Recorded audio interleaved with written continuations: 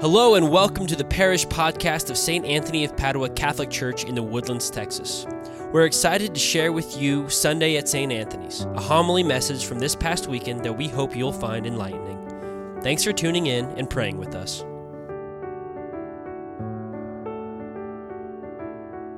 There was a scholar of the law who stood up to test Jesus and said, "Teacher, what must I do to inherit eternal life?" Jesus said to him, "What is written in the law? How do you read it?"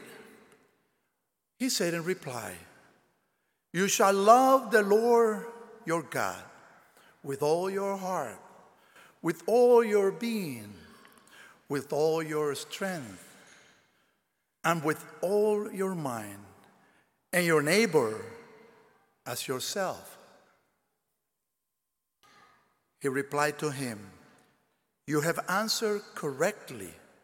Do this, and you will live." But because he wished to justify himself, he said to Jesus, "And who is my neighbor?" Jesus replied, "A man fell victim to robbers as he went down from Jerusalem to Jericho. They stripped him and beat him and went off, leaving him half dead. A priest happened to be going down that road, but when he saw him, he passed by on the opposite side.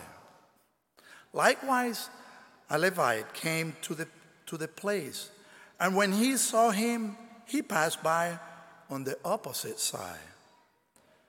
But a Samaritan traveler who came upon him was moved with compassion at the sight.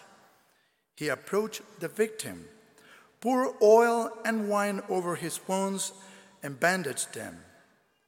Then he lifted him up on his own animal, took him to an inn, and cared for him. The next day, he took out 2 silver coins and gave them to the innkeeper with the instructions, 'Take care of him.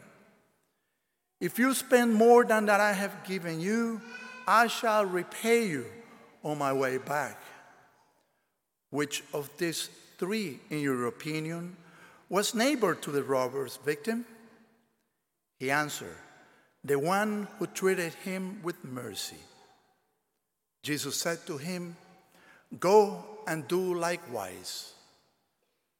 The Gospel of the Lord. The parable that Jesus uses to clarify the Jewish priest's question about our neighbors puts each one of us in the role of each of the characters in this passage from the Bible. The role when the individual is assaulted is our life in all our moments, bad experiences, losses of any kind, work situations, family, and any event of our life. Any. The neighbor? It could be me, my children, my wife, my parents, siblings, friends, you who are seated here, those standing in the back, those in the cry room all the way back there, those who did not make it to Mass, those who will come later, those who do not know about the Mass, and even those who do not know about God. That is a neighbor. The Levite. Everyone who talks about God and the wonders of Him, but stays right there. We run into them daily. Who is that? It can be you, yeah, it can be me. The Jewish priest. Again, it could be me, you, and all of us here. And those who did not make it to Mass because they stay praying on his own way. We're also those who pray and hit on our chest, but do nothing to help the needy. And I'm not judging, okay? The Samaritan, it is everyone who does not ignore God's call to serve others. He who does not lose the opportunity to please God with works of charity or mercy. He who loves God by loving his neighbor. All of us, okay, have been at some point in our lives in these shoes of each of these characters in the parable. I have been the priest. I'm not a priest, okay, I'm a deacon, but in the position. Because I turn a blind eye to someone's need, whatever it is. I have been the Levite. As I pass by someone's needs, because it can complicate my life. But I tell him, I will pray for you. We probably see this very often. I have been the neighbor or the victim because I have had a very bad time at some point in my life. And God has put a good Samaritan in my path who came to my rescue.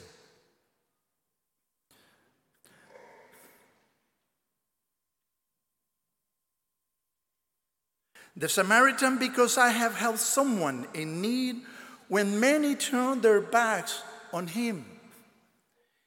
Even if that neighbor turns his back on me. And that makes me happy. Because if that neighbor returns the favor, I lose my graces in heaven. We live this parable daily, in one way or another. We don't have to go and set up a charitable foundation that provides health and food to a community. We don't have to go that far. Let's start at home. Our home, not anybody else's home. Our own home. With our closest ones who are the family. In some families, it happens that while the wife cleans, the husband sits watching the sports on TV. Husbands, get up and give your wife a hand so you both finish faster and share as a family. The manhood will not go away. There are some who are exempt because they get on the way more than they help. And their wife will surely tell me later on, Deacon, leave him on the couch watching TV. Involve children in daily chores. It's not an abuse. It forges and builds good human beings. Children, all of you, be attentive to your younger siblings by giving them a hand with homework and help them cleaning the room and do the laundry. In the past, we used to do laundry by hand. Now we just throw that thing into a machine. Come on. Take out the garbage. You hear that every time, right? Pay attention and do it. Your parents are not your servants. They work hard to provide you with food, education, and housing. So you put your little seed also in it. Adults, if you hear of someone who is sick, call him. Ask him how he feels. See what he needs and if you can bring in something to him. Don't just tell him that you're going to pray for him and that's it. You don't have to cook for him or bring him food and feed him. If you can do it, lucky you. That's wonderful. Your rewards in heaven will be even greater. But as the Good Samaritan said to the owner of the hostel after curing the neighbor, provide him with everything he needs, and I will pay for it on my return. He didn't stay to care for him at the time, but he saw to it that he was taken care of. We can do the same, like the Samaritan. Send Uber Eats.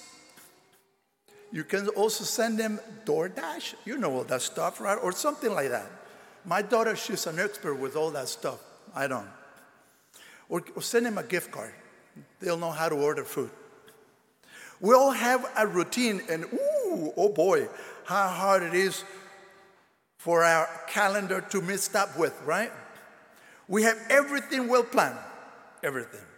I know that is difficult if we are taken out of our routine because we have more obligation than anybody, but we can still take care of others. Come on. That is called charity, which is love of God. And by being merciful is that we become that image of God's love. Because let's not get caught up in the I, because the you is more important. We cannot get carried away by the selfish society that is, as it goes, all about me, everything about me and my needs, to a point where we can help each other because it is our exercise time at the gym, or it conflicts with your video game time, or sports, TV, or whatever. I don't have time for any of those stuff, believe me. It doesn't necessarily to be helping someone who is sick to be a good Samaritan. I give you more ideas. Sometimes a friend needs you to listen to him or give him encouragement. That's it. Sometimes it's just to give him or her company. And for the ladies, that you accompany a friend to buy a dress or go shopping. Gentlemen, I understand. You don't like that. Neither I. You can also, go with them to do the nails or their feet.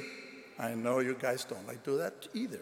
That moment means a lot to a person who needs company. That's all. I'm so perplexed when you're talking about company, communication, be with someone. Technology has advanced so much, right? That with a little phone, you can talk to anybody around the world, right? But we rather immerse ourselves sometimes into that fake, fantastic world that doesn't really exist, with all the Facebook and all that different stuff. And you know what I mean, because I've seen it, all right? Use that thing to communicate. That's what it was made about. These days, many live in depression, and only for lack of a pair of ears to listen. Sometimes we don't even have to talk, just listen. Believe me, people just want to vent and say something, someone to listen to them, and that's about it. You probably don't even have to say much, just listen to them. Human beings have not been created to be alone. Even the apostles were sent in pairs. He never said, you go on your own. No, he said, go in pairs. You can imagine how many old people and sick people live in nursing homes because there is no one to visit them.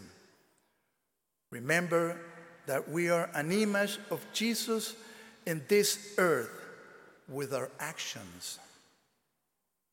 We obey the natural law and that of the church, just as the priests of those times did.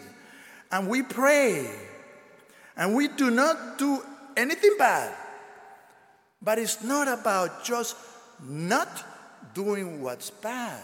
It's about doing the good that makes our actions rewarding.